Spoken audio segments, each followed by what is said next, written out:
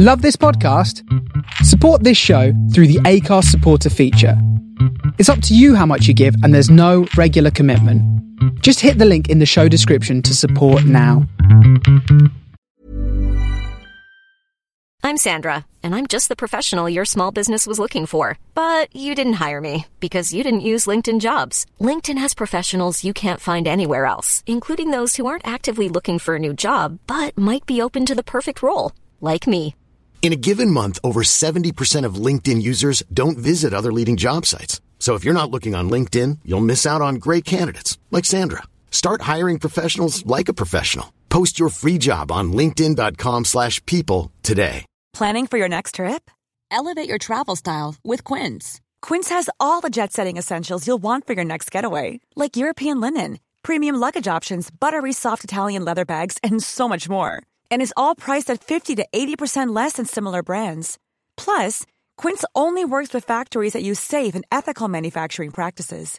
Pack your bags with high-quality essentials you'll be wearing for vacations to come with Quince. Go to quince.com/pack for free shipping and 365-day returns.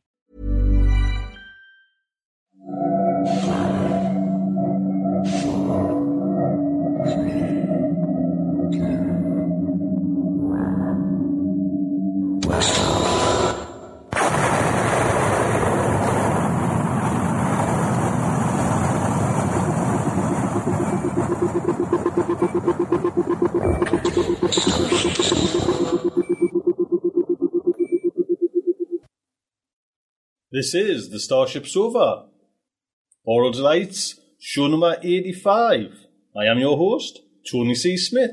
Everyone, welcome.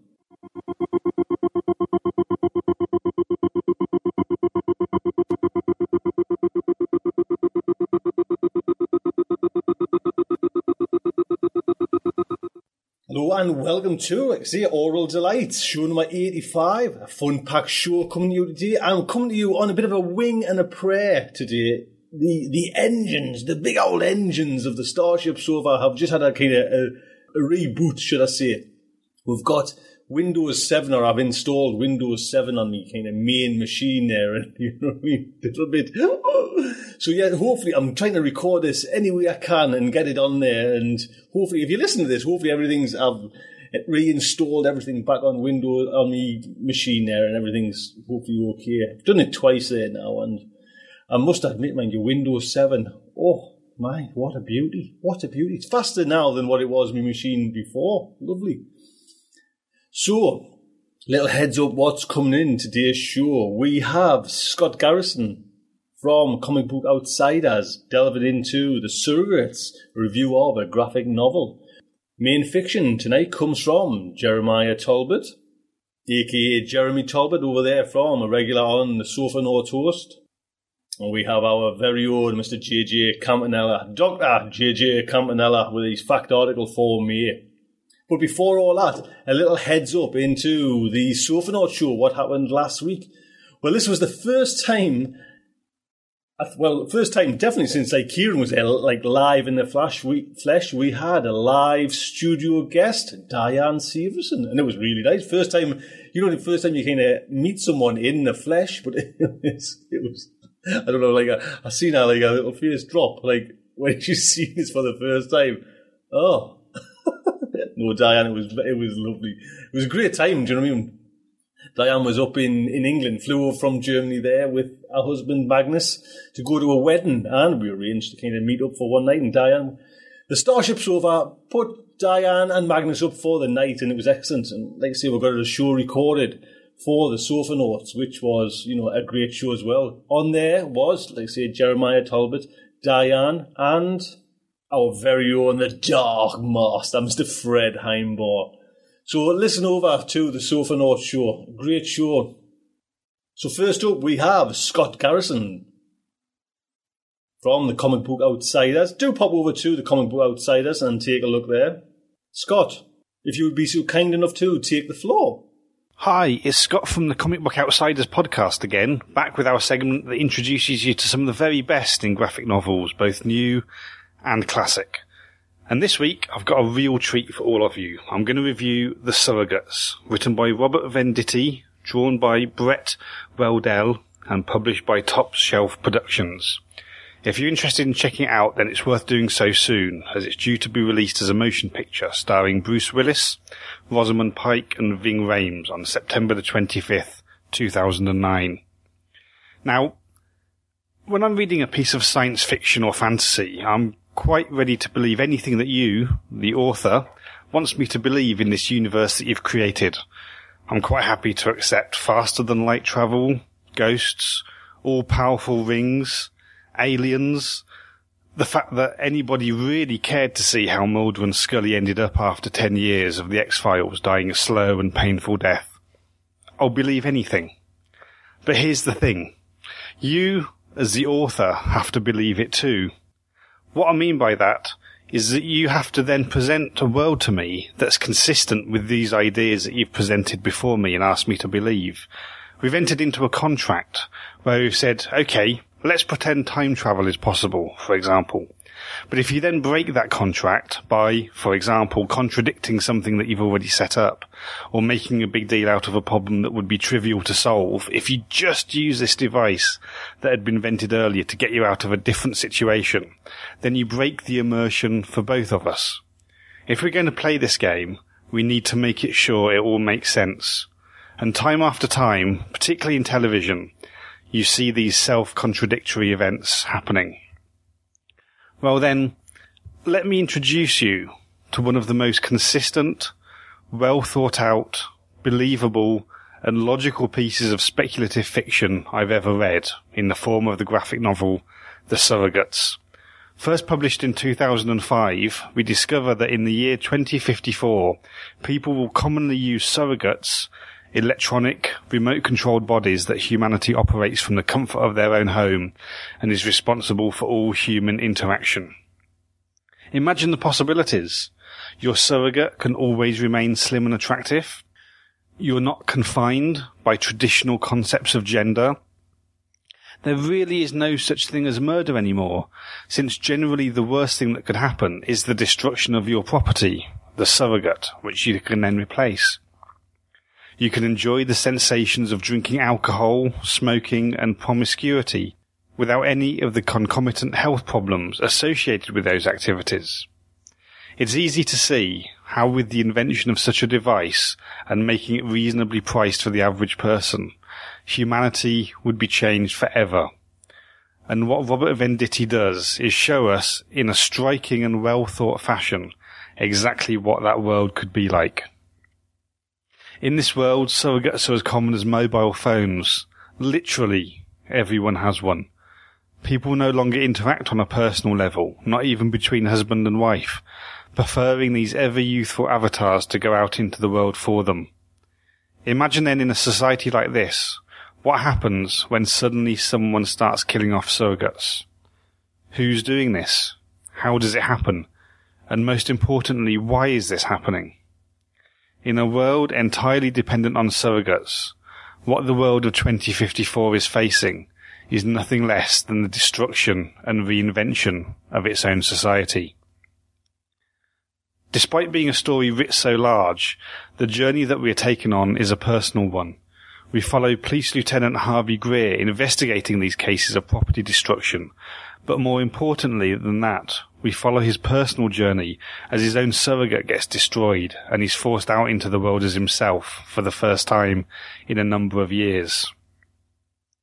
We see him tackle the case in the flesh and watch as he begins to appreciate the wonders of experiencing life once again firsthand, to the bemusement of his colleagues and the unhappiness of his wife. It isn't so much sensations he's missed out on as his surrogates give him all the tactile feedback he requires.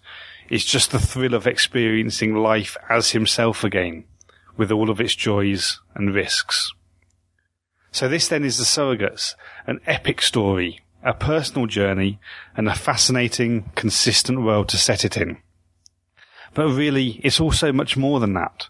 Just as Fahrenheit 451, 1984, and Atlas Shrugged are about book burning, dystopia, and a railway, respectively, there's a philosophy and a certain amount of reflection that occurs within The Surrogates.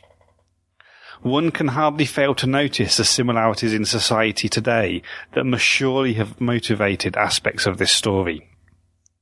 The 11.5 million players of World of Warcraft, which, incidentally, if it were a country, would make it the 73rd most populous country on the planet, ahead of countries such as Greece, Belgium and Ireland, must surely recognise the experience of fighting, laughing, socialising and cooperating with others through avatars under their control. Not to mention the many of us who use IRC, Second Life, forums, and other of the many sorts of virtual personality out there.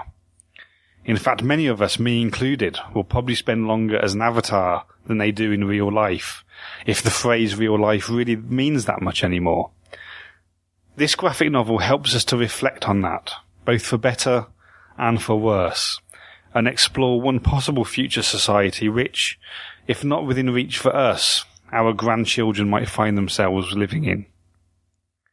It is against this backdrop, not only the fictional world of the surrogates, but in today's world of increasing surrogacy, that we read this stunning, entertaining story. Brilliantly drawn by Brett Weldell, who brings solid inks and washed-out colours to this truly world-class graphic novel. As well as the story, which is broken down into a number of shorter issues, or chapters, the world is further made real to us by some absolutely fantastic pieces of extra information scattered throughout the book. We can read scholarly articles written by distinguished but fictitious professors, deconstructing the history behind the world of the surrogates, and how they came to be such a pervasive part of society. We can peruse advertisements for the latest in surrogate technology, and so on. There's not a doubt that both the writer and artist went to a tremendous amount of effort to make us feel like this really is a futuristic world that is plausible and real. So that's it for this week. I hope you go and check out The Surrogates. As you can tell, I'm a huge fan. It really is an amazing graphic novel. If you'd like to get in touch with me and give me feedback on the segment, or maybe you've checked out The Surrogates and you'd like to tell me what you think, then you can always get in touch by emailing me. My email address is scott@comicbookoutsiders.com. Okay, that's all for this week. We'll be back in another month's time with another great graphic novel for you to check out. In the meantime, have a week. There you go, Scott. Thank you so much. Look out for another review coming by the Comic Book Outsiders next month. Main fiction tonight is by Jeremiah Talbot. And this story that Jeremiah has wrote, or Jeremy, over there on the sofa notes, comes from the new John Joseph Adams anthology Federations. And John Joseph Adams has had some fantastic anthologies out there. Wastelands, Seeds of Change, Living Dead 2. You know what I mean? This guy, when he puts an anthology together, they all just go straight to the top. So look out for John Joseph Adams. The premise of the book and the collection of stories is, you're talking about Star Trek and Star Wars and all their federations. John Joseph Adams has taken that kind of concept and then looking into the future, in the way, what will the federations be like well into the future? And that's a great idea. And he's got some amazing short story writers or writers in general on there. Just take a listen to some of these. Orson Scott's Card's in there. Ellie Modisett Jr.'s in there. Louise McCaster-Bourgeois in there, Harry Turtledove, Alistair Reynolds, Alan Dean Foster, Robert Silverberg, Anne McCaffrey, Mary Rosenblum, Robert J. Sawyer. Fingers crossed we're going to try and get Robert J. Sawyer on the show. And hopefully we'll get some more of these guests on, who've got the stories in this book. Like I say, Jeremiah Talbot's in there with The Culture Activist.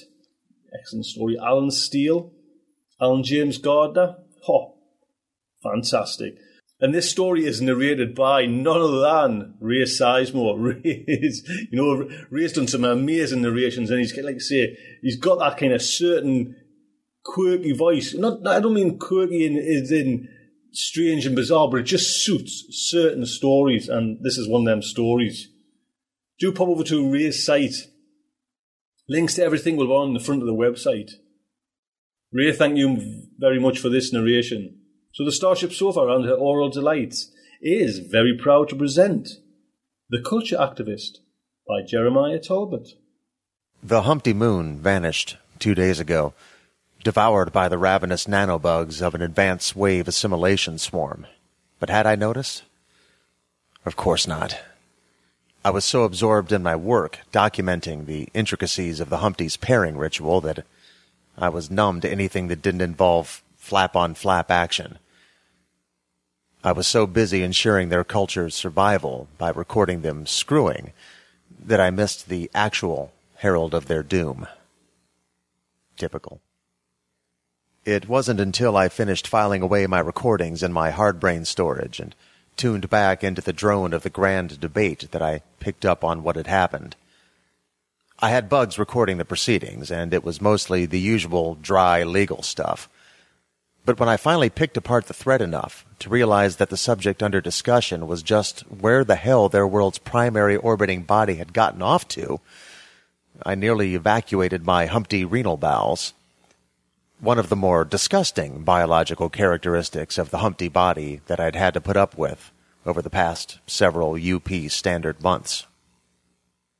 The theory gaining the most support was that a dark, unobservable mass had moved through their system at near light speed and dragged away the moon in its wake. The Humpties, being of the general shape and form of an egg with stumpy, nearly useless legs, were keen astronomers and understood physics and astronomy at a level far more advanced than one would expect from a race of their otherwise primitive level of technology. Which is to say, they had gotten past the point of blaming the gods for everything that happened and moved on to thinly backed pseudo-scientific evidence. The truth, that the moon's disappearance heralded the arrival of beings from other worlds, was a minority opinion and losing ground fast. Like many sentients, the Humpties had a hard time imagining a universe inhabited by anyone but their rotund selves. I might have had time to escape had I noticed the advance wave swarm ripping the Humpty moon apart, molecule by molecule, converting it into an unbelievably wide variety of consumer goods that would soon be launched at the surface of the Humpty world at high velocities inside protective, heat-shielded capsules. But my ship was hidden more than 100 clicks from the nomadic Humpty community I had infiltrated. On Humpty legs, it would take me a UP standard week to make it there. Despite my certainty of failure, I made a go of it. I began shuffling away from the herd, ignoring the frightened look of the Humpties on the fringes. From their perspective, leaving the comfort and conversation of the group was madness. I might as well have dug up a rock from the mossy plain and cracked my skull open with it. I called in my bugs, and the swarm buzzed helpfully around me, providing tracking data on a variety of objects entering the atmosphere. I dismissed the information with a very Humptian wet snort. No shit, guys. One of the emergent AI in my swarm snickered. You in trouble, deep shit, screwed, royally footsore. Again with stating the obvious. I told them to stay dead quiet. If the UP knew they existed, it would be all over for all of us. Nukes from orbit, just to be sure. The first goods capsule hit half a click away and unfolded into a blossom of blue flames. Judging from the size of the impact, it had to be a habitation module. The big stuff usually came in first. Toasters didn't quite have the same awe factor as four-wheel drive vehicles and two-story starter homes. But the delivery mechanisms were notoriously flaky, and the goods didn't always arrive planet-side intact. Case in point. I could make out the smell of fear excretions from the Humpty herd in the distance. The debate had turned into nothing more than chaotic noise. Other rogue culture archivists might have taken the opportunity to collect data on the disruption of a native culture, but I had seen plenty of that in my time, both in my current life and the one before. The consumer goods that had begun to rain down from the heavens reminded me of Santa Claus, that mythological, magical creature that flew through the air bringing toys and gifts to all the children of Terra, delivered simultaneously on a single night. A colleague specializing in the old cultures long since subsumed by the UP did a calculation once based on population estimates, and given how absolutely fucking huge everything was back then, and figured old Santa's volume of goods to be tens of thousands of cubic meters. This was like that, only if some primitive government had fired a surface-to-air missile and blown that magical bastard to smithereens. Merry Clausmas, Humpties. Try to get out of the way. A bright light blinded me momentarily as something large and loud came crashing to the moss before me in a slightly more controlled fashion than the goods capsules. The light resolved into a standard-issue UP welcome wagon. The shuttle's hull crawled with infotisements for everything from the latest in prophylactic advancements to Genesis bombs to baby's first nanoswarm. I instructed my own swarm to turn down all incoming offers, which were already hitting hard and fast. We'd been out of contact for a couple of years, and the little buggers were hungry for upgrades. But they had to listen to me, or each little microscopic piece would self-detonate. A little something you need to pick up on the black market after you go rogue and leave the UP. I'd also purchased the removal of certain protocols necessary in fostering an illegal AI powerful enough to make a survey world vanish from existence in the datanet. Okay, obviously not completely wiped, or I would not be standing on stumpy little legs, flaps agape, staring at a pornographic video playing along the hull near the lower right landing pad. It had been a few years since I had seen UP standard bodies going at it. Deep tissue memories stirred, and retasked cells twinged with an effort to engorge. It would have almost been amusing if I wasn't, as the swarm-taught AI had said, fuck-sword. With the welcome shuttle safely on the ground, the hatches blew, releasing glittering dust and confetti. Loud music blared from newly revealed speakers. A pod bay door irised open, and a creature my subconscious had relegated from memory to recurring nightmares strolled gracefully down the plank and onto Humpty soil. Captain Luiana Morgana paused, moistened her perfect lips, and frowned her wrinkle-impervious brow. She was flanked by red shirts of various thuggish models and trailed by a pair of officers, one of which also featured prominently in said nightmares. "What the—" I said, forgetting myself and squelching out the words in an approximation of the UP lingua franca. The music died down. "Cadet Cav," Morgana said to one of her crew, "I thought you said the data indicated no prior contact with the United Planets." "It did," said a gender-neutral voice from within the crowd of perfect unitard-wearing specimens of UP Standard, a.k.a. Homo sapiens. "But I also told you, Captain, that the probes picked up signs of UP technology shortly after nanoassembly completed." I took note of the gender neutrality and mentally raised an eyebrow. A neuter? In the UP Corps? Half the fun of joining up was getting to fuck and suck the natives into conformity. I tagged this bit of information as weird, possibly useful. Whoever this Cav was, he hadn't been in Luiana's crew back in my days aboard the Jolly Happy Fun Time. He was also the first UP citizen I had any interest in speaking with in several years relative. I didn't want to think about how long it had been in real time. Numbers that big made my hard brain throb. "Looks like we have an expat on our hands," said a sneering voice I recognized as Adam Kilkenny, a waste of memory storage if ever there was one. He had taken up as Luiana's boy toy and second-in-command shortly before I had jumped ship, which, I would like the record to show, had nothing to do with my defection, mostly.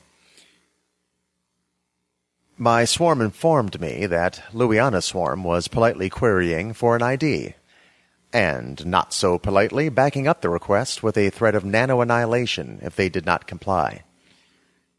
I toyed with letting the little bastards have at it, but Luiana would figure me out soon enough. I gave them the go-ahead. The crew became immediately silent. Adam began to laugh, and Luiana's eyes widened, then narrowed. Birdie? It was a pointless question. My swarm had already confirmed my identity with 0 chance of error. I pointedly ignored it.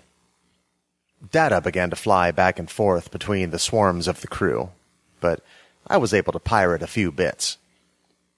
The neuter wanted to know who I was, but nobody was telling them. Luiana instructed the semi-sentient red shirts to take me captive, but to go easy on me and not damage anything, and Adam sent the UP backdoor codes necessary to shut my swarm down to only the most basic functions, against which I had no defense. They could have hurt me in a million ways and not wounded me as badly as that. My emergent AIs were wiped out of existence in a flash. I had coaxed them from the chaos of the swarm. They were the closest things I had to friends. Now I had another reason to add to my clicks-long list titled, Why I Should Murder Lieutenant Adam Kilkenny the First Chance I Get. Bertram Kilroy, I hereby put you under arrest as a most wanted sentient for the crimes of data theft, attempted thought pattern murder, and non-conformity, Adam said, voice oozing with pleasure. You forgot treason, I said. With my swarm incapacitated, I didn't bother to struggle as a couple of the meat puppets took hold of me and dragged my humpty body into the welcome shuttle. The actual sentient crew conferred on a secure signal I couldn't infiltrate with a crippled swarm. Yep, fuck sword. Nothing to do now but wait for my trial. Or possibly find a way to subvert the crew's conformity, escape the shuttle, and kill Lieutenant Adam fucking Kilkenny in a very messy fashion along the way. Even the condemned have dreams. The red shirts tossed me in an empty cargo container, previously used for incubating celebratory champagne, and shut the lid. One plopped his barely sentient, well-toned ass down on the lid, as if I was going anywhere on my stumpy, humpty legs. And so to my first order of business. I struck up a conversation with my swarm. They were crippled in a dozen ways, but medical features remained online, which gave me all the functionality I needed at the moment. I scrolled through my library of body shapes and idly considered a berserker model of some sort, but ultimately decided, given the available mass and time, that I should probably stick with UP Homo Sape Standard for now. The Homo Sape frame had done its fair share of murders and mayhem in the 1.5 million or so years of its evolution. I had to remind myself of a central tenet of the Culture Archivist Code. It's not the size of your tool, it's how you use it, that ascribes certain cultural and moral values to a people and social group. My nerve cells began to ache, so I shut off pain for the duration of my transformation. Swarm noted that it would take half a Terran standard to complete the process, given the Humpty frame as a starting point and allowing for available carbon. Half a day of agonizing pain while my organic bits reshuffled? No, thank you. I blissed out instead. Voices shook me from my daze. I focused long enough to hear the neuter order the red shirts to leave, and my half-human, half-humpty eyes blinked in the harsh white light of the shuttle bay as the lid slid aside and revealed the androgynous face of an angel. I've been instructed to give you a thorough bioexamination, Nee said. My name is Cadet Cav. Wouldn't want me keeling over before the trial, I said. My vocal systems were slowly coming into a shape more compatible with lingua franca. I think Lieutenant Kilkenny would prefer it, actually, Cadet Cav said, absent-mindedly. Nee had the half-focused eyes of someone sorting through a stream of data coming in from its swarm. No surprise there, but I doubt the captain will let that happen, I said, shrugging, not realizing until that moment that I was starting to have shoulders again. I had actually missed shrugging. The Humpty equivalent of a shrug was a tortuously long rhetorical device involving subtly belittling the idea in question without outright calling the sanity of the speaker into question. Say what you will about the fuck-ups, their language afforded a certain efficiency. Which was, of course, part of the whole damned problem. Efficiency wins out too often in the end. The neuter's eyes snapped into focus. All done. I've instructed my swarm to facilitate your carbon acquisition to speed your morphing along, by the way. Thanks, I muttered, suspicious of why the cadet was being so friendly, but its next question made the reason plain enough. So who are you? I've never seen the captain surprised by anything, and you must have done something interesting for Adam to hate you so much. Ah, gossip. I was your captain's second-in-command once upon a time, I said, being honest for once. You've really never heard of me? I wasn't sure whether I was pleased or hurt by Niz's ignorance. I only joined the crew of the Happy Jolly Fun Time a couple of relative months ago. This is my first assimilation mission.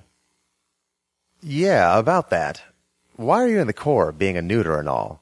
No offense, but there aren't a lot of you interested in this line of work. It was the neuter's turn to shrug. It seemed like a good idea at the time. And that was all Ni said. Fair enough, and it gave me an opening. At the time, huh? Not so happy with the state of things now? Ni paused. I am a little surprised at the lack of respect for non-assimilateds in the delivery of welcome kits. By which Cadet Cav meant the exploding capsules of doom raining down on the Humpty planet as we conversed. You'll get over it, I muttered. You didn't, Cav pointed out. I don't know who you were, but I know what you are now. A deserter. An expat. The least of my crimes, I said, preening not just a little bit. The neuter tried to stifle a grin and failed. I've only heard stories about people like you. What's it like out there? Where? Ni waved Niz's long, thin hands. Out there, outside of the UP. Oh, you wouldn't like it. You can't buy anything on credit. The food is too rich. The languages are too complicated. The sentients are barbaric, and they practice the most obscene customs. Horrible, truly. Every day is a struggle to survive. You're making fun of me, the neuter said. He's very good at that, Captain Luiana said from the bay door. She was wearing her hair down, long and golden, just the way I had liked and Adam hated. Interesting. Go join the others, Cav. There are plenty of goods left to distribute. These poor sentients barely know how to use a stick, if you can believe that. Cav paused, about to speak again, but departed, apparently thinking better of it. I wondered what the neuter's last question had been, and how long it would be before Cav was back to ask me more. I turned my attention to the captain. You know, their lack of tool use has allowed them to develop a sophisticated rhetoric that's quite fascinating, I said. You mean they're so bored for lack of toys that all they do is sit around and bullshit? I nodded, another odd gesture after having no neck for so long. That would be the UP way of seeing things. The only way worth seeing things, she said. Bertie, you're uglier than ever. Thanks for noticing. You're not going to take this seriously at all, are you? She asked. I continued my practice of not answering questions to which she already knew the answer. What are you doing out here? Studying, I said. Luiana sighed. I liked the way it made her breasts heave. My human biology was definitely dominant once again. The motion would have been repulsive to a Humpty. Adam thought that you were playing Little Emperor. If that was the case, you would not have caught me running through the muck. I would have been sitting atop a golden throne, surrounded by my adoring people. I looked past her, into the passageway. 2 red shirts loitered nearby, blocking any possible escape attempt. So she had learned something since I'd left. Besides, I would have to be a much smoother talker to convince the Humpties that I'm a god. You don't give yourself nearly enough credit. You almost convinced me of something equally ridiculous once. Almost only counts in horseshoes and hand grenades. What? Forget it. An expression I picked up from a friend of mine. I don't believe it. What, the expression, or that I have friends? She laughed at that, finally. I felt a previously unnoticed tension in my new muscles relax. Both, I guess, she said. Look, let's stop tiptoeing around this. What happens next? She put on her professional face, stern, commanding, sexy. The natives have 2 planetary rotations to affirm their citizenship in the UP, at which point we'll direct the celebrations, seed the atmosphere with swarms, and depart for our next mission, dropping you off at a UP Central Court along the way. Or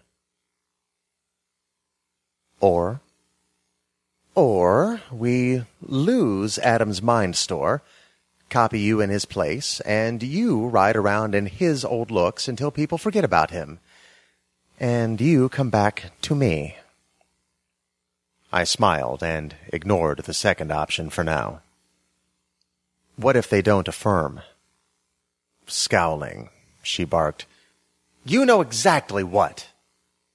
But I want to hear you say it, I said before I could stop myself. She slapped me hard across my 85% human face, her swarm giving the blow just a little extra pain juice. The temperature in the room dropped a couple degrees Kelvin. She pressed her hands against her upper thighs and pushed down, smoothing her unitard. It was a nervous habit I had seen thousands of times, a lifetime ago. By rejecting citizenship, they identify themselves as a threat to peace among all sentients, and they will be treated as such. Standard operating line. It sounded the same as the first time I heard it. Better get the bombs ready, I said. The Humpties aren't going to go for it. Birdie, I can count the number of sentient species that have not affirmed on one hand. You'll need 2 hands after tomorrow, I said with a sigh. You'll be damned lucky if they can even come to a consensus by then. They debate the names of their children for 2 years after hatching. We're persuasive, she said, sounding almost defeatist in tone. I had won most of the arguments, and that hadn't changed. She had won the fistfights. Oh, I know that. Now you're telling me things I already know. Think about my offer, she said. Her eyes pleaded in a way her voice could not. She slipped away, leaving me to think about those eyes more than I wanted to at the moment. I settled into my crate as the red shirts marched back in to take up the guard. My energy reserves were running dangerously low thanks to the cellular restructuring, so I did what comes naturally in such situations. I took a nap. One size fits all seems like a good idea for clothes until you try them on. Same goes for healthcare. That's why United Healthcare offers flexible, budget-friendly coverage for medical, vision, dental, and more. Learn more at UH1.com. Hey, I'm Ryan Reynolds. At Mint Mobile, we like to do the opposite of what Big Wireless does. They charge you a lot, we charge you a little. So naturally, when they announced they'd be raising their prices due to inflation, we decided to deflate our prices due to not hating you. That's right. We're cutting the price of Mint Unlimited from $30 a month to just $15 a month. Give it a try at mintmobile.com/switch. $45 up front for 3 months plus taxes and fees. Promo rate for new customers for limited time. Unlimited more than 40 gigabytes per month slows. Full terms at mintmobile.com. I'm Sandra, and I'm just the professional your small business was looking for. But you didn't hire me because you didn't use LinkedIn Jobs. LinkedIn has professionals you can't find anywhere else, including those who aren't actively looking for a new job, but might be open to the perfect role, like me. In a given month, over 70% of LinkedIn users don't visit other leading job sites. So if you're not looking on LinkedIn, you'll miss out on great candidates like Sandra. Start hiring professionals like a professional. Post your free job on linkedin.com/people today. I was awakened by a brutal kick to my now fully human ribs. I felt one of them break, and then the tingling as my swarm jumped into action, knitting bone back together.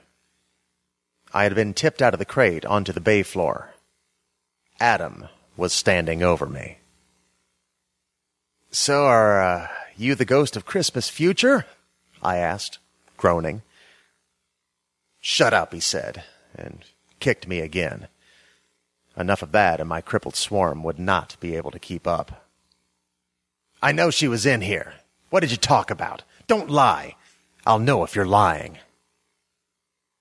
"How bad you are in the sack," I said, just barely bracing myself in time for the boot.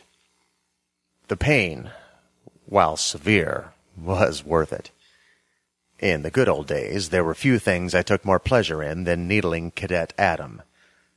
Perhaps, in retrospect, not the greatest of habits. "You have no idea what you're talking about." He abruptly slumped to the floor beside me. I tried to calculate my speed versus his, and whether I could grab his neck and snap it before he could call for aid. But the math was not in my favor, something my swarm helpfully confirmed. "She orders me to wear your face sometimes." Kinky. "There's this empty space in her bed, and I can't fill it no matter what shape I take. I've tried everything. Toys, enhancements. I even decanted into doubles and had a threesome with myself.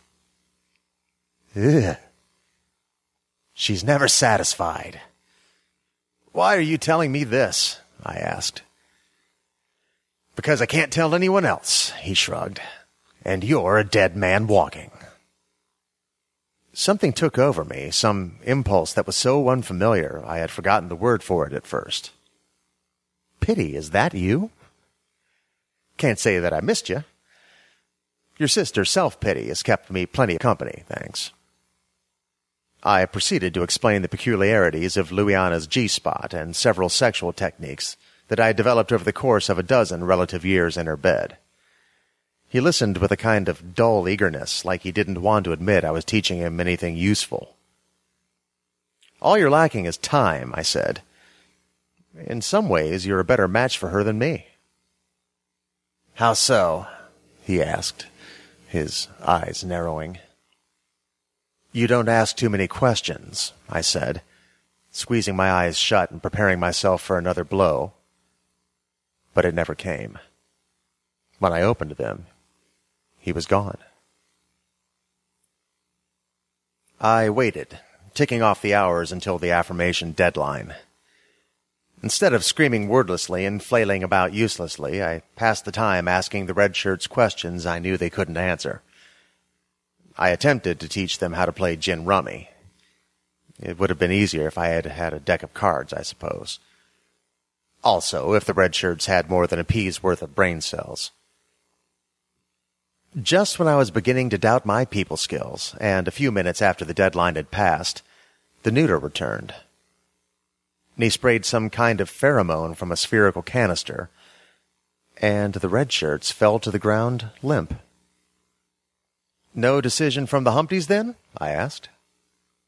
"Worse than that. They've refused." "Huh. I thought for sure the promise of a chicken in every pot would do it for 'em," I said, not bothering to explain the historical reference. "So when does the bombardment begin?" I noticed that Cav's elegant hands were shaking. "No bombs. She's ordered a disassembling swarm. The UP Council considers this method more humane." The neuter spat the word humane. I would have too. I did, not so long ago, probably. The details of that final argument were buried as deep in my heart brain as I could manage. It had not just been painful for Luiana. I wish I could say I had discarded her offer, but even now it was on my mind. Then my swarm notified me that their full functions had been restored. I queried for my emergent friends and received only dull, quizzical responses. It would take me a decade to encourage them back into existence, but maybe I would have that time now. I would never have them back if I agreed to Luiana's proposal. With my disposition, I'd never have children. My AI were as close as I was going to get. If you like, I offered, I'll knock you out, and you can pretend that I used villainous spyware to overwhelm you and your swarm.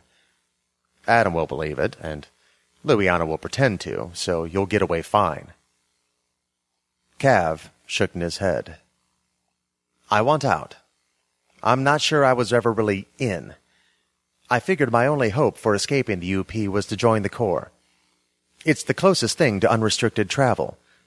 Nobody wants to go anywhere anyway. Everyone looks the same, watches the same vids, lives in identical houses. Sameness everywhere. That's the UP. Cav shook in his head again. They're talking about discouraging the non-gendered, you know? Some on the council think it's too nonconformist. We don't think like the gendered, they say. Good for you on that point, I say. But I was only partially kidding when I described how bad it is out there. There's little comfort where I'm going. Are you sure you're ready for that? Honestly, Cav laughed, I'm sick of being comfortable. Right. I cracked my knuckles. Let's go kill some fuck-ups, then.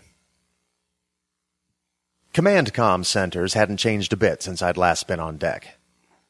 Most of it was automated, tied into swarms, but there were the token data stations for the sentient crews. Adam was concentrating on a scroll of info-dense code, but Luiana was waiting for us in the center of the deck. Cav, you're one stupid bitch, Luiana said. Ah, I thought. So that explained the hands. Hard to erase every single trait of gender. Luiana, Adam said, interrupting what I am sure was about to be a fabulous soliloquy on why the Humpties had to die for the good of everyone else. Blah, blah, blah. Heard it. I can't shut down his swarm. Need assistance, help, support. Where the hell have you been? Took refuge, hid, camouflage among Cadet Cav's swarm in final moments. News so fantastic I could kiss my AIs if they had a corporeal form. I settled for a giddy laugh instead. I don't care, Captain Luiana said. The disassemblers are in the atmosphere already, and I can still knock this asshole flat. The climate became frigid as her swarm drew on ambient energy to hypercharge her muscles. Nasty trick, and I was almost prepared for it, but she moved too quickly for me. She always got in the first blow. I was sent sprawling. My vision was awash with swarm biodamage warnings. I'll take you up on that offer of help now. Huzzah for us! Luiana! Adam cried out. He's harboring an AI! I noticed Cav flinch at the claim from the corner of my eye, just as I felt the surge of energy from my swarm's glucose factories. The room grew cold enough for our breath to turn into fog. I swung back. The blow connected, just barely, but all I wanted was to make contact. My swarm lived up to its namesake, rushing into her systems, kicking in the doors, and generally being right bastards under the command of the artificial intelligence gang. I really needed to come up with a better name. The Notorious AIG? Luiana's eyes rolled into the back of her head as my friends wiped the meat blob clean of any trace of her mind pattern. From there it was a short hop to Adam. He didn't go down so easily. Nano-engineers are prepared for my tricks. Fuck off, he said, executing a swarm command override. Ouch! My swarm began to drop individuals by the hundreds, error lines crowding my field of vision. I dropped to my knees. When my vision cleared, Adam had me by the throat. Damned human throat. So easy to choke. I should have gone with that berserker model. Assistance required? Yeah. A wave of cold washed over us as someone's swarm sucked the air's ambient heat. I squeezed my eyes shut for the skull-crushing blow, but instead, I could breathe again. I opened my eyes.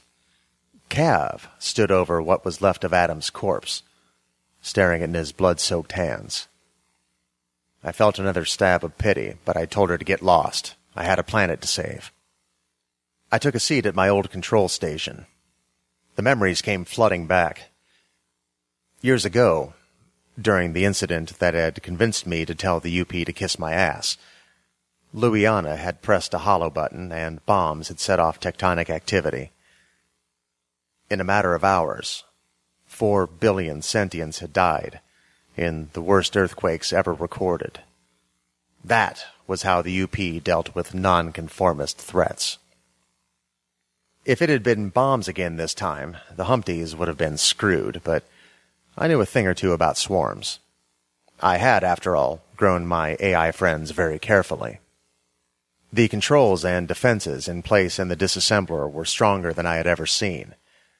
But my friends had spent 1 million generations learning their way around a swarm. I handed over 60% of my hard brain's processing capacity to the AIs.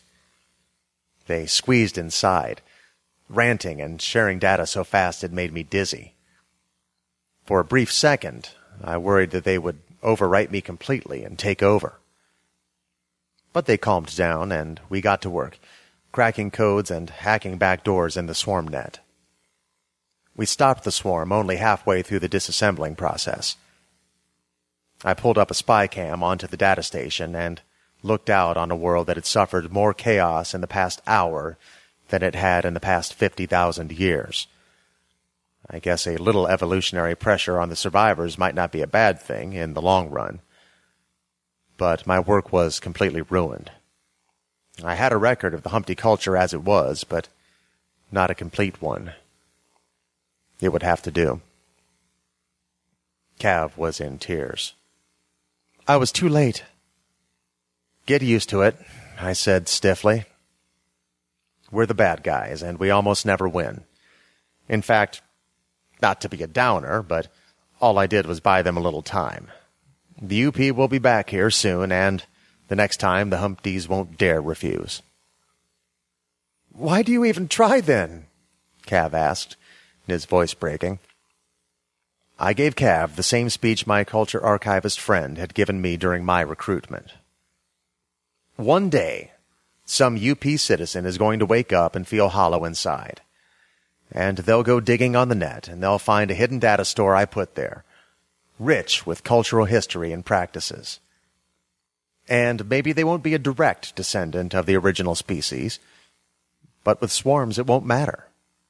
They can change as easily as their ancestors became UP standard. They'll sneak off, and the culture will come back from the dead, if only just for a little while before the UP stamps it out again. This has happened before? I nodded. It has, and it will again. We archivists tend to the process like a garden. We harvest the seeds and plant them in the net. Sometimes it takes 1,000 years for them to take root, but when they do, they grow into one hell of a blossom. Cav sniffed and wiped it in his eyes. That's so bleak. I never said it wasn't. Nee stared off into the middle distance. There's a new voice to my swarm, Nee said. Is that... Sorry, I guess my friends laid eggs. Which explained the unexpected help in the fight. I was a little disturbed by the news. AI didn't replicate. They were too complex, or so said the conventional wisdom. Ha ha ha, I can has multiplicity. Quiet, you. Even if I wanted to, I couldn't go back now, Cav said, tone halfway between a statement and a question. Not without purging my swarm of a sentient mind. You kind of passed the commitment point a few clicks back, I said. The lights dimmed as the ship's systems began to falter. Tied as they were to the captain's now-deceased swarm, I was surprised it had lasted as long as it did. We'll land safely with relatively little harm, only a few bruises, almost certainly 0 fatalities. I turned back to Cav's tear-stained face. Thanks, I said. For what? Cav asked. Leaving the UP I could handle, but harboring an illegal AI wasn't... Cav paused. I didn't plan for that. Another pause. I listened to the AI's chatter as they merrily hacked through the ship's systems. I guess I should thank you, too. My turn to ask what for? Without you, I don't think I would have been able to do it. The UP would have forced me to change eventually, and I can't go back to who I was. I had been planning up until that point to bring up the idea of Nim swapping back to female, but decided against it for the time being. I had thought there was some chemistry between us, but maybe I was wrong. I sure as hell have been before. Brace for impact in T-10. Better hold on to something, I said. It's nothing but bumps and bruises from here on out. Goodbye, comfort, Cav said, wistfully. The impact was rough, but we lived through it, and a hell of a lot more after that, too. Maybe, if you're lucky, you'll find another data cache and learn how things ended for us. But first, you need to look through those files on the Humpty culture. Ask yourself, is this who you really are? Ask yourself, and don't be surprised at the answer. Never stop looking.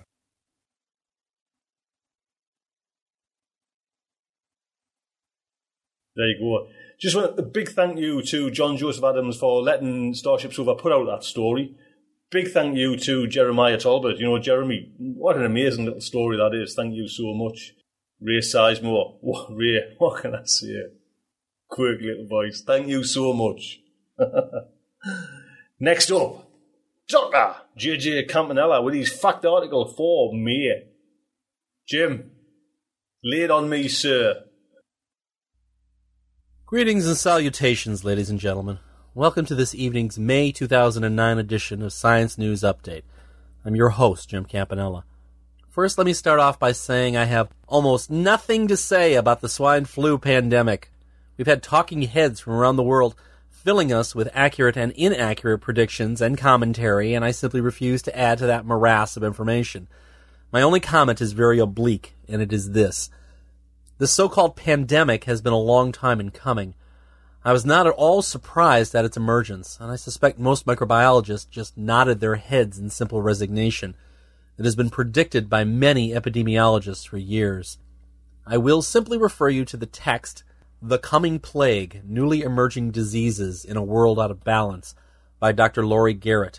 It was written back in 1994 and is still as important a text today in understanding sporadic epidemics as it was 15 years ago. You could pick it up for pretty cheaply on Amazon if you're curious. That's all. Let's get down to less bone-chilling subjects. Several months back, you will remember that there was a wonderful David Brin story on the sofa, narrated quite skillfully by Julie Davis.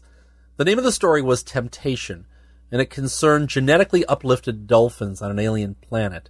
It was, to say the least, a very cool story. The dolphins have amazing abilities in Brin's Uplift saga, but it is amazing sometimes how truth is even more incredible than fiction. In the most recent issue of the Journal of Experimental Biology from May 2009, there is a research paper from Dr. Sam Ridgway's lab at the U.S. Navy Marine Mammal Program, along with his colleagues at the University of California. This new paper suggests that dolphins have even more mind-blowing abilities than we ever guessed. The title of the paper is innocent enough. Dolphins maintain cognitive performance during 72 to 120 hours of continuous auditory vigilance. But what exactly does that actually mean? Well, first of all, let me tell you, as a parent of young children, I am still not getting enough sleep per night as I should. I have covered this ground in previous podcasts, so I will not go into it, but I have not gotten a night of unbroken sleep in almost a year now since my son was born. I have no doubt that you all know how difficult it is to function after a few missed nights of sleep. However, it seems that dolphins have a clever trick for overcoming sleep deprivation. In that physiology article, Dr. Sam Ridgway explains that dolphins are able to send half of their brains to sleep while the other half remains conscious. What's more, the mammals seem to be able to remain continually vigilant for sounds for days on end. Ridgway's paper examines whether the dolphin's unrelenting auditory vigilance tires them out and takes a toll on the animal's other senses.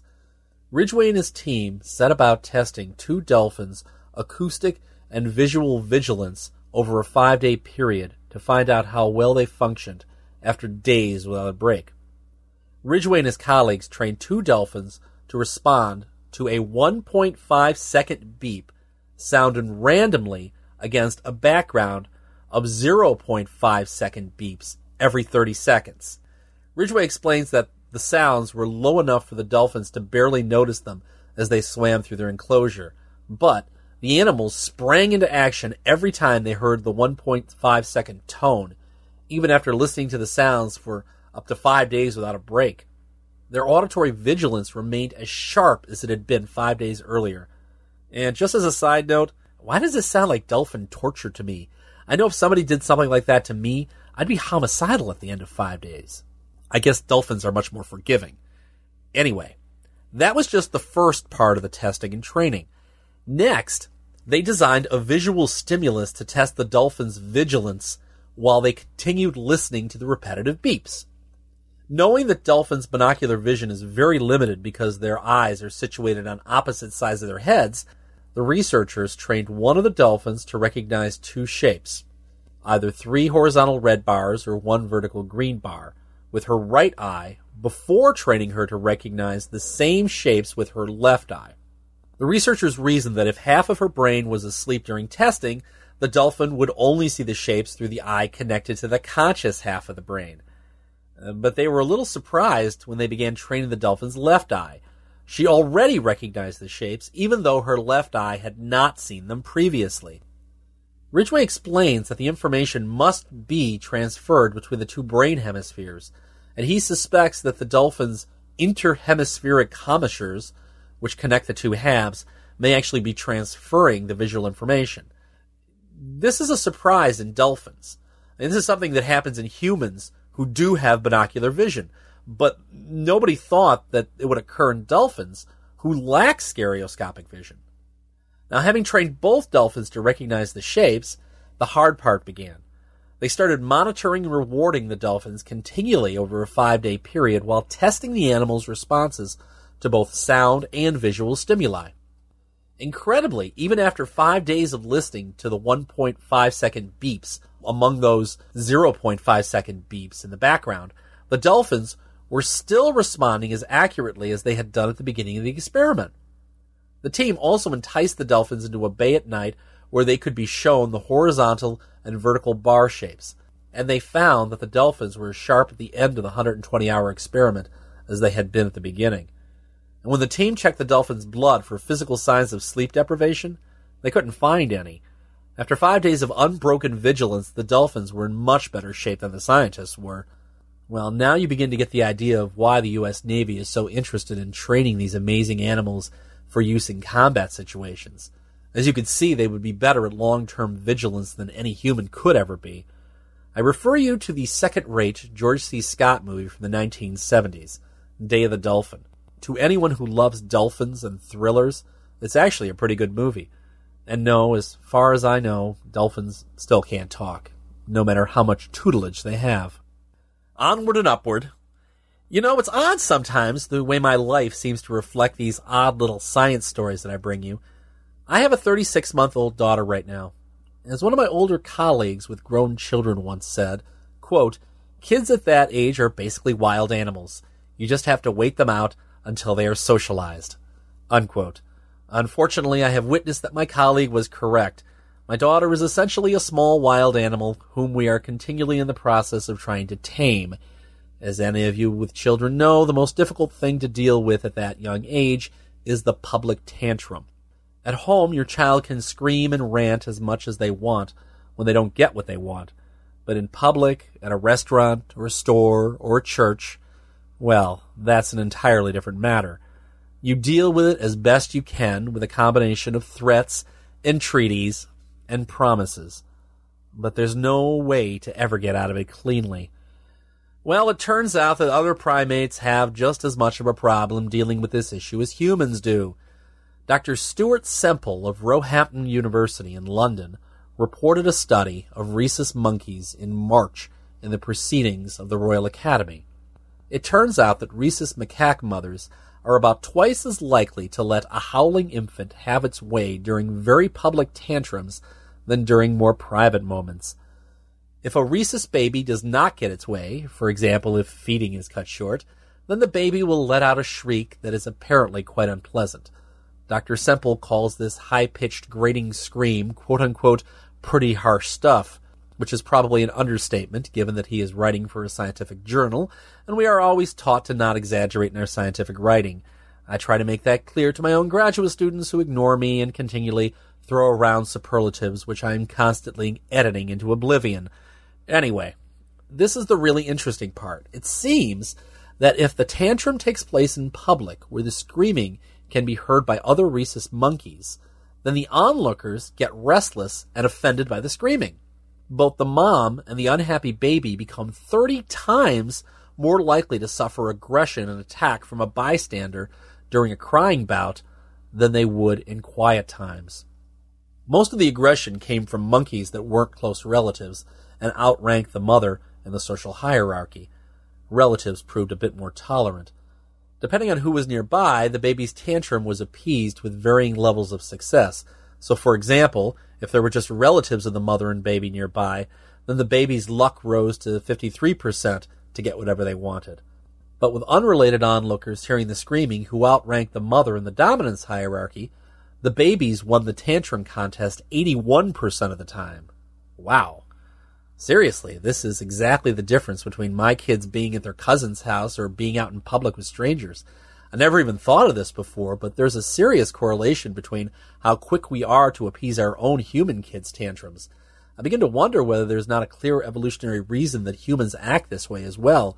Imagine being on an airplane for a 6-hour flight and letting a child's tantrum run rampant. By the end of the flight, you would be on the same par as a terrorist hijacker with your fellow travelers. We have socially survived for thousands of years because we quickly quiet our children, when they might be otherwise quieted in a much more violent way by strangers. But much as my imagination runs wild, suggesting a selective advantage in shutting our kids up in public, there are other more primitive primates that do not do this. The article mentions the Thomas longur. The babies of longurs throw tantrums as well, but since they tend to take care of each other's children, even unrelated ones, something called alloparenting, there does not seem to be the physical threat there that other longurs may attack the babies. Semple says, quote, "We need to start thinking about communication in more realistic terms," unquote. What he means is that in the real world, communication takes place not just between two people. There's often a whole slew of other listeners who will interact as well. Okay, just to be fair, let me finish this by pointing out something else from Semple's work. It turns out that even mom can get more than a little annoyed at her little darling if given enough unremittent screaming. After analyzing detailed records, Semple found that the rhesus monkey mother's behavior, on average, was 400 times more likely to get aggressive toward her own baby when it was crying than when it wasn't. As one evolutionary biologist I know put it, quote, "Why do you think babies are so damn cute? If they weren't cute as buttons, then the species would have died out after their first few nights of screaming and being woken up at 3 a.m. Their cuteness protects them." Unquote. I just wonder whether rhesus monkey moms also think their little darlings are cute. Okay. The last story has to do with a disease which you do not see in the northern hemisphere very often. Dengue fever. I have an odd interest in dengue fever. I actually have an in-law that got dengue fever. Now, when you hear that someone gets a horrid disease, you usually respond with, "Oh my God, that's dreadful." But in the case of my one brother-in-law, it was more along the lines of, "Oh really? I'm not at all surprised." My wife has told me innumerable stories about her one brother who, growing up, literally broke every bone in his body at one time or another. He is what you might call accident-prone. Not that this has ever stopped him from doing whatever he wants. One of my favorite stories my wife tells was when she was a kid. She was biking with her brother and passed a house with a large, seriously nasty dog. The dog was off the leash one day and ran at them as they passed on the street. The dog actually ignored and ran past my future wife, who I am sure was probably quite tasty, and attacked her brother quite selectively. That is the kind of life he has led. Anyway, several years ago, he stayed with us for a couple of weeks before he was going to work as a teacher in Bolivia for a Catholic missionary organization. He stayed with us while he took some training in New York City with the missionaries. He broke his leg here while playing basketball before he ever actually left the country. It was only a hairline fracture, and he recovered quickly and was back on his feet promptly once he was down south. Well, once in Bolivia, he was on a field trip with a bunch of school kids, and he decided that a swim in a nearby tropical river might be fun. All the kids and teachers were fine, but he succumbed to what later was diagnosed as dengue river fever. In addition, I believe that he picked up a non-communicable form of tuberculosis down there. He's now recovered from both of those, found a lovely wife down there, and has been living a mostly healthy existence back in the States here. Why did I just go on about my purposely unnamed brother-in-law so? Well, you don't meet someone every day who has actually had dengue fever and lived to tell the nasty tale. It is an unpleasant disease. I say it's rare, but only in the north. The disease is carried by mosquitoes, and 40% of the world's population is believed to be at risk from the infection. What's more, previous exposure to other strains of the fever does not confer protection. In fact, subsequent infections are usually worse and can result in a fatal dengue hemorrhagic fever, which you really don't want to know the details of. At any rate, there is no vaccine for this disease. And since there is no vaccine, scientists have had to turn to more creative ways of dealing with the problem. In this month's issue of the Journal of Experimental Biology, Dr. Scott O'Neill and Elizabeth McGraw of the University of Queensland in Australia and their colleagues examine one of the alternatives to reducing the number of dengue fever sufferers worldwide. Essentially, they want to make the mosquitoes who pass along the disease sick themselves. It turns out that the bacterium Wolbachia pipientis shortens insect lifespans in general. The researchers infected the primary mosquito vector of dengue virus, Aedes aegypti, with this disease. The hope was that the microbe's ability to shorten lifespan and spread through host populations by actually living within cells would mean that it could be used as a biocontrol agent to reduce dengue virus transmission. So remember, the goal was to make the mosquitoes sick so they would be less likely to bite and infect humans. Well, that didn't exactly happen. The insects did die at an earlier age, but something unexpected occurred at the same time. Contrary to their expectations, the researchers found that the bacterial infection actually seemed to increase metabolic activity and rate, and that these effects were relatively consistent over the insect's entire lifespan. The authors say, quote, "The results do not fit a standard model of bacterial pathogenesis in insects, and instead may reveal additional physiological changes induced by infection, such as either increased hunger or defects in the nervous system," unquote. The researchers give 3 possible reasons why the infection made the insects more active and not less. First, the insects were living fast and dying young. Second, the insects were hungrier and consumed more energy in their constant search for food. Or third, the bacteria somehow affected the insects' tissues to change their behavior and increase their metabolic rate. McGraw and O'Neill suspect that it's probably the last explanation that's the most likely. Although the authors insist they've proved their point, I'm a little skeptical. Okay, so they showed that the mosquito's lifespan is reduced by this bacterial infection, but you see a bit of a problem here. Okay, so they live half as long, but they bite just as many people because they're twice as active. There just seems to be a certain level of pointlessness to this line of study. But perhaps it's just me who sees this as silly. The Aussie group will continue this line of research, and I wish them every luck. I mean, their hearts are certainly in the right place. They still hope that a better understanding of how the Wolbachia infection affects the skeeters will eventually help to control the disease vector. Well, that's all from me for now. Thanks for listening. As always, take care, and I hope I've inspired some of you. Until next time, this is Jim Campanella. Sleepless nights for Mr. J.J. Campanella.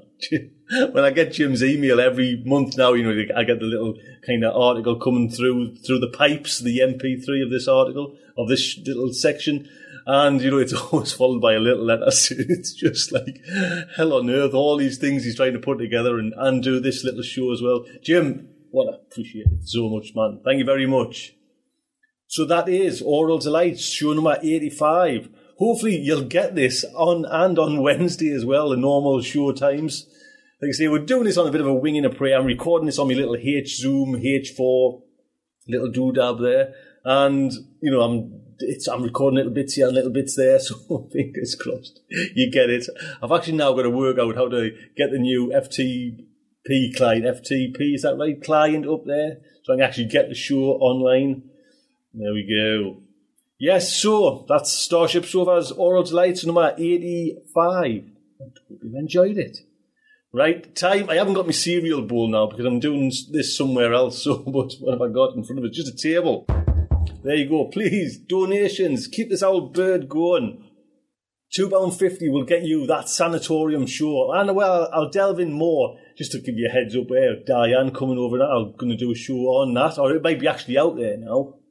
So look out for that. And like I say, it's just like a thank you from me for people who are, donating and who are kind of doing the monthly donations. It is, honestly, keeps this bird going. Thank you. Look out for next week's show. Next week's show is the end of the month show, which has a cover. Nice bit of cover artwork coming your way. Do subscribe to the Sophanaut Show. Until next week, I would just like to say, good night from me.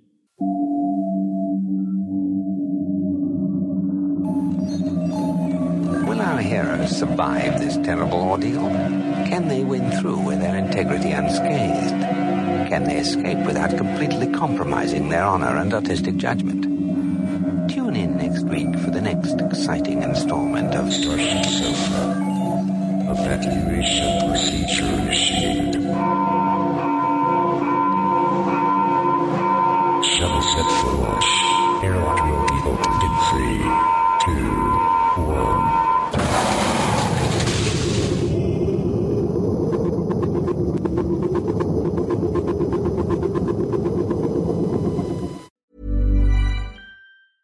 Hey, it's Paige DeSorbo from Giggly Squad. High quality fashion without the price tag. Say hello to Quince. I'm snagging high-end essentials like cozy cashmere sweaters, sleek leather jackets, fine jewelry, and so much more. With Quince being 50 to 80% less than similar brands. And they partner with factories that prioritize safe, ethical, and responsible manufacturing. I love that. Luxury quality within reach. Go to quince.com/style to get free shipping and 365-day returns on your next order. Quince.com/style.